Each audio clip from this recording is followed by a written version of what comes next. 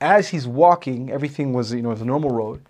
But all of a sudden, out of nowhere, the road starts to become rocky and uneven. After a while, it stops. Then he goes a little more, and then all of a sudden there's tons of sand. And he started to cry. And he davened to Hashem, and he said, Hashem, please allow me to fulfill the mission that my Rebbe has given to me.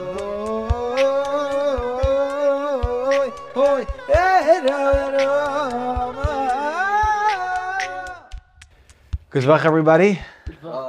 This is together. This is a Hakel event. Thank you very much.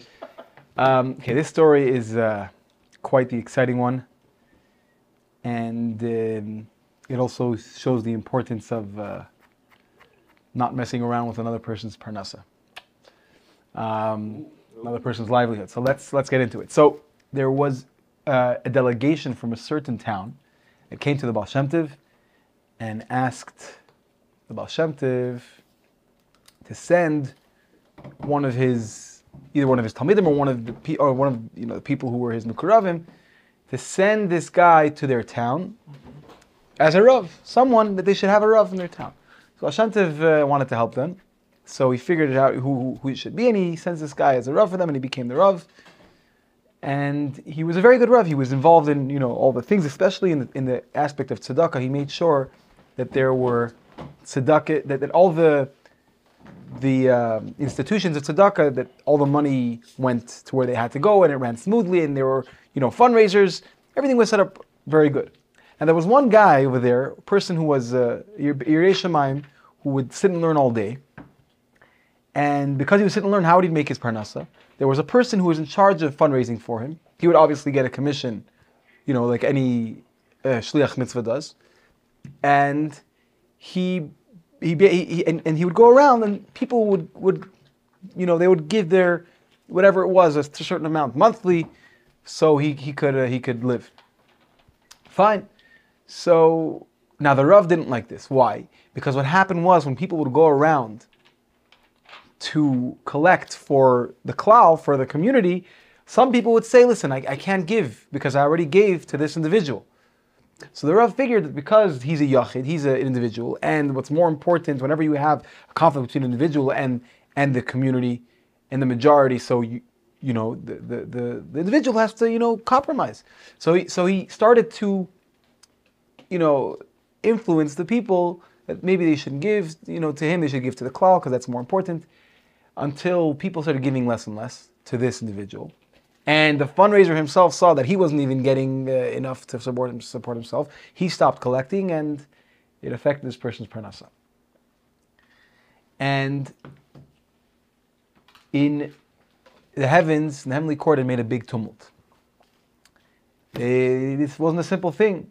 And there was also something else that was problematic, that they found was problematic in Shamayim. What was that?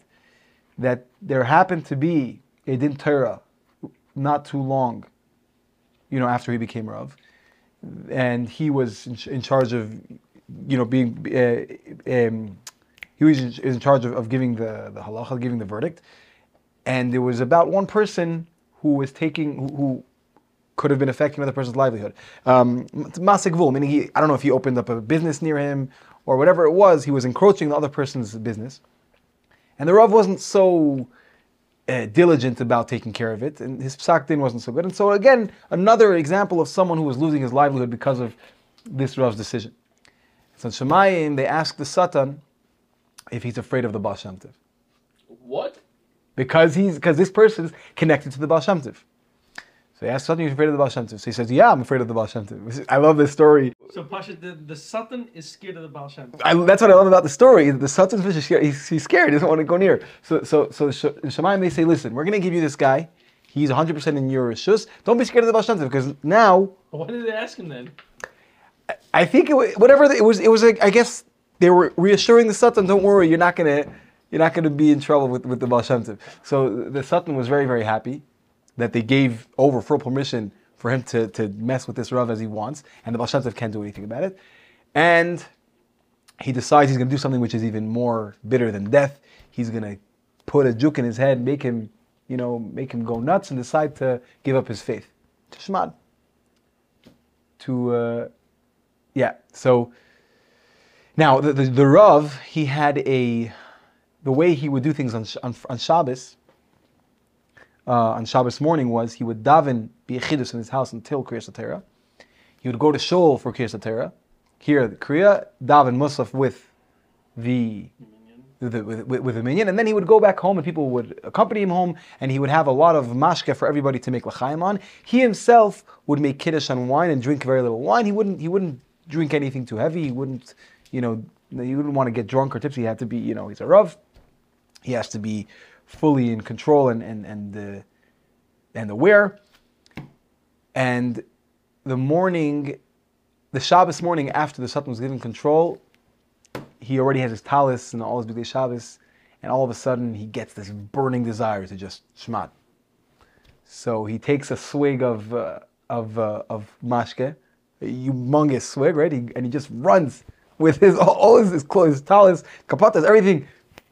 He runs to the outskirts of the town where the Galach lives, yeah. And the Galach sees the Rav walking in. He's like, "What's this?" He says, "I'm here to shmad." He says, "What are you talking about? You're here to shmad?" He said, "That's it." So the Galach is like, he caught such a big fish. The Rav of the town. Imagine how it's going to influence everything. He says, "Listen, right now I have guests. Stay over here." He gave him a room. I guess it was his private home. Stay here, and after I'm done, I'll come to you. And he told his servant to put some food and some mashke in front of him. So he's there and he's waiting. He takes another swig of mashke, and he's so not used to alcohol. He never drinks. He throws up all over himself, and he falls asleep on the floor. And he's asleep for a few hours. He wakes up, and the Galach still didn't finish his business. It's still in the middle of Shabbos. He takes another swig of mashke, falls asleep again until it got dark outside. And now, meanwhile, the people in the shul, they don't know what happened. The people in the community, they don't know what happened to their Rav, because they don't see him in shul. They came to his house. He's not there, and they do some investigation and they hear that their Rav went to give up his faith, and they're pashat, they're sitting shiva. Our Rav, our holy Rav, he went and did this. And it was very, very, very sad moment for the community. Now the Baal Shem Tov, during Shalshudas, he had a minhag to look and see where all of his Talmidim are holding. And when he looks into this individual Rav, he sees a darkness and impurity and unholiness, klipa. And he goes and he's in the middle of saying Bnei Chala, and he gets to the words of Levatala Kol Klipa, to nullify all the klipas, all the impurity, all the evil forces. And he starts to go into the higher chambers in Shemayim, whatever that means. And he goes from one chamber to the next, trying to figure out what's going on with this particular Rav. And he can't figure it out until he gets to a very important and high chamber, and over there they tell him what happened. I forgot a very important detail of the story. The Baal Shem Tov, when he found out what happened to his Talmud, he started saying a lot of things about him to Lamed Chus. He said, "What do you mean? How could you give him? How can you put him in such a situation?" The Baal Shem Tov is telling Shemayim. He's saying in the court of heaven, how can you allow this to happen? We have to be able to save him because he's. Look at how great he is. All and just listing a bunch of good things about him, and nothing flew. Nothing was considered meritorious enough to redeem him. But then the Baal Shem Tov said he's very careful about Melava Malka. And Shemaim said, he's careful about Melava Malka. That talk is a big thing. Shows the importance of Melava Malka, what we're doing over here. And they said, however, only if he tastes from Melava Malka tonight can he be saved. Otherwise, he's lost forever. And right away, while he's at the table, in the middle of Shalshudas, he turns to one of his Talmidim. He takes a piece of the challah he made hametzion, and he also takes a full loaf of bread it says in the story, from his 12 loaves of bread. I don't know what that means. The Baal Shem Tov had 12 loaves of bread. base Mikdash had 12 loaves of bread, no? Al pi Kabbalah, when you make Hamaitzi on Shabbos, Mm-hmm. you're supposed to have 12 loaves of bread. Well, Oh, okay. not- So Al Pi Kabbalah, you're supposed to have 12 You're loaves not of bread. supposed to have only 2, you're supposed to have 12. We fulfill this by having 2 6 braids, parenthetically. Ah, okay. So that's a fun fact. That's very, very, very okay. Very nice. Every day. So anyway, so he gives him. Behind it, they have a reason for it? Or? Yeah, it corresponds to the 12 showbread. Oh, that's what I thought. For base Lechem Mikdash. upon him. Yeah, Okay. yeah, So he gives a slice of bread and a loaf of bread to his Talmud and says, "Take and go." He didn't tell him anything else.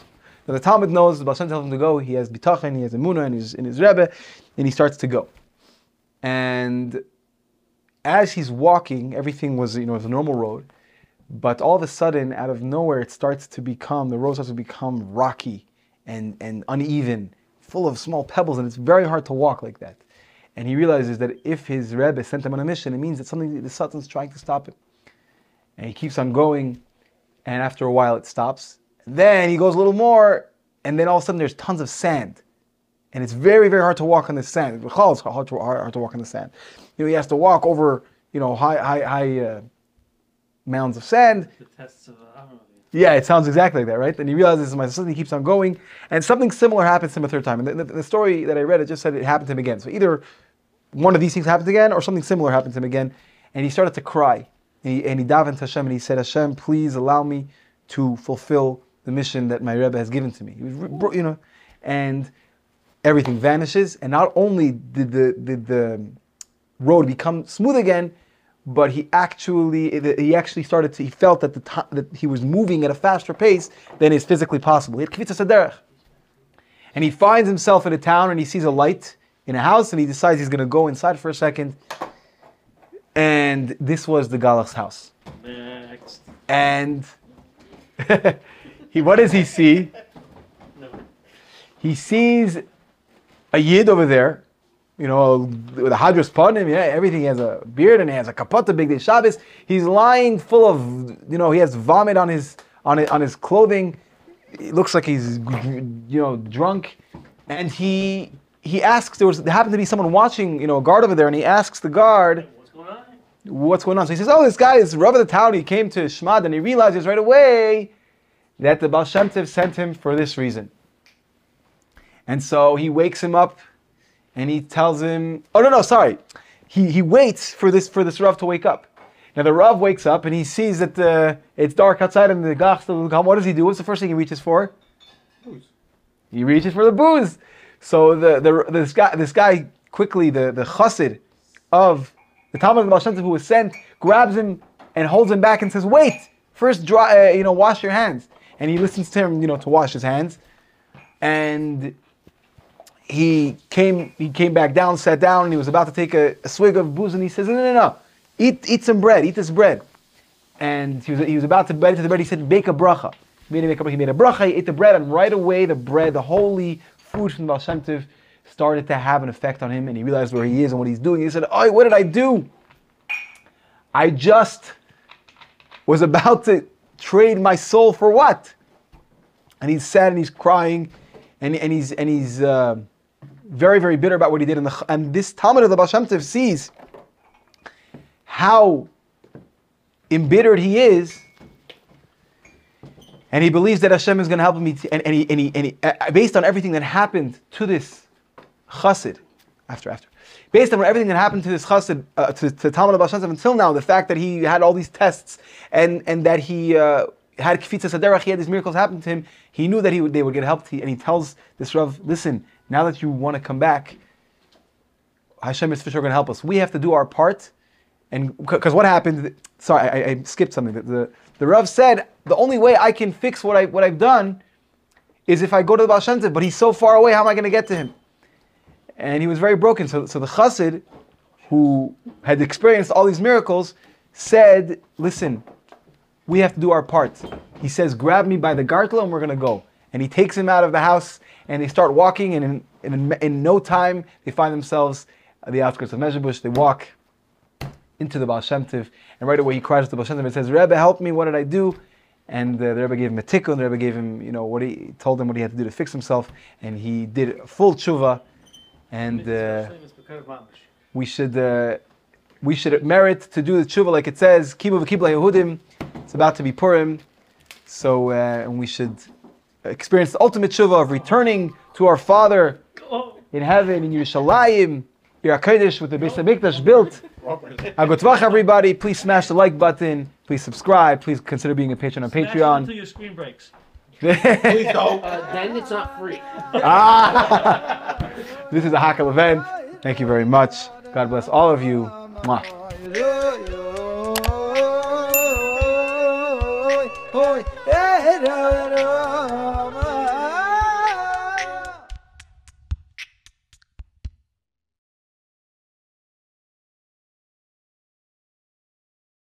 And now for some bloopers. Guys, I forgot a very. Mendy's here. Now the story will be complete. Mendy said I forgot a very. Wait, Hakel event. Smash, like and knock smash, yourself okay? out. Okay. Just You say ain't you're actually not legally responsible for You're any not actions legally they take from your responsible. words. Make is sure to actually what- disclaim that you're not legally responsible for their actions from your words. You need to. You have to. No one's. You Okay. said break your head.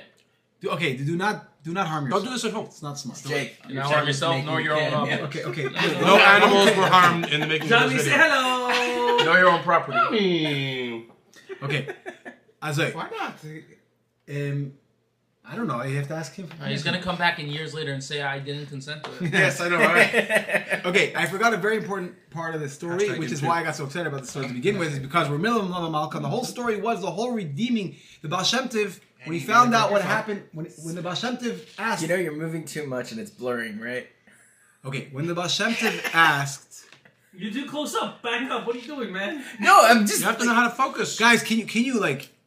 Talking about 10-second focusing. attention span. There we go. Sorry, There we go. Sorry, can you start from the beginning of the story, please? Oh, wait, I'm not holding this for the entire story. It's not the whole story. He's making it a whole story.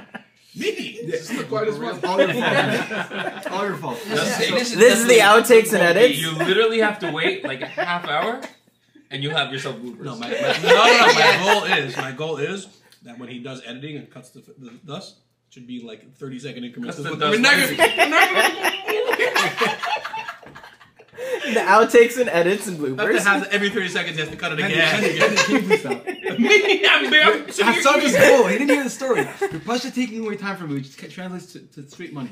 Halavai. Oh. Okay. Oh, and that is the story. Double D. Wow, Yossi, you're flexing right now. Now Jewish stereotypes. What's Hold on. What's up? You know What's what? up? Listen, I'm gonna say one more thing and I'll let you Become go. a Okay, ready? patron on Patreon to make it come true. Okay, I'm gonna say one more thing and I'm gonna let you go. I was watching the Gem video tonight, Okay. and this guy comes from the New York Times. He wants to do an editorial on the Rebbe because it's the Rebbe's 70th birthday, so he wants to do a big spread. So he comes to the Rebbe, and this is Purim February in whatever. 82? I don't know exactly what it was. The Rebbe still had a semi-black beard. Yeah, it was on the test. And he comes to the Rebbe, the Rebbe's like, the Rebbe gives him a l'chaim and a bottle, and he says, I'd like to do an interview. And the Rebbe says, my chassidim. He says, yeah, them too, but I would really like to meet with you. It won't be an official, it's like selling the Rebbe. It won't be an official interview, it'll just be, I'd like to meet with you. I'm a base. He says, I just want to meet with you. And the Rebbe says, okay, whatever, don't forget the chassidim. And the guy says, okay, so is it possible? The Rebbe looks at him, he's like, speak to my secretary. Such a like deal double G moment. He's like, don't bother me. Speak to my secretary. Alright, now Yossi, your turn. Now your turn, Yossi, to finish the Okay, story so that you were about to funny. finish a long time ago. So basically. Wait, interruption! Yeah. Okay. Blooper reel. Like this. This just in. That's when the Baal Shem Tov Was it Melava or went Malka? ahead. That's a very good question. Yeah. Okay. What happens when you buy a sourdough? You don't have your 6 grades. That's why you should not buy sourdough. That's why you should buy 6 of them. Buy 12 sourdoughs. 12 sourdoughs. It's all like $300. No, you freeze them from week to week. Yeah. Just Oh, because you have doesn't mean you have to eat them. Right. that's true. You That's true. freeze them. So very good. No. What you do is you get the 2 6 braids, so you're Yotzi the Indian, and then you cut up sourdough. Right. But then you end up having. There it is, guys. You heard it here first. Okay. And you keep those 2 6 braids. So Putting started- them back in started the to buy freezer. No, 6 you, braids? you'd have to cut one of the 6 braids each week because like you need to eat You're from right, one yeah. of the motzis. Well, I know you should cut from the highlights. Use the sour. Alternatively, you could just buy 10 rolls and 2 main chaladas. Yeah.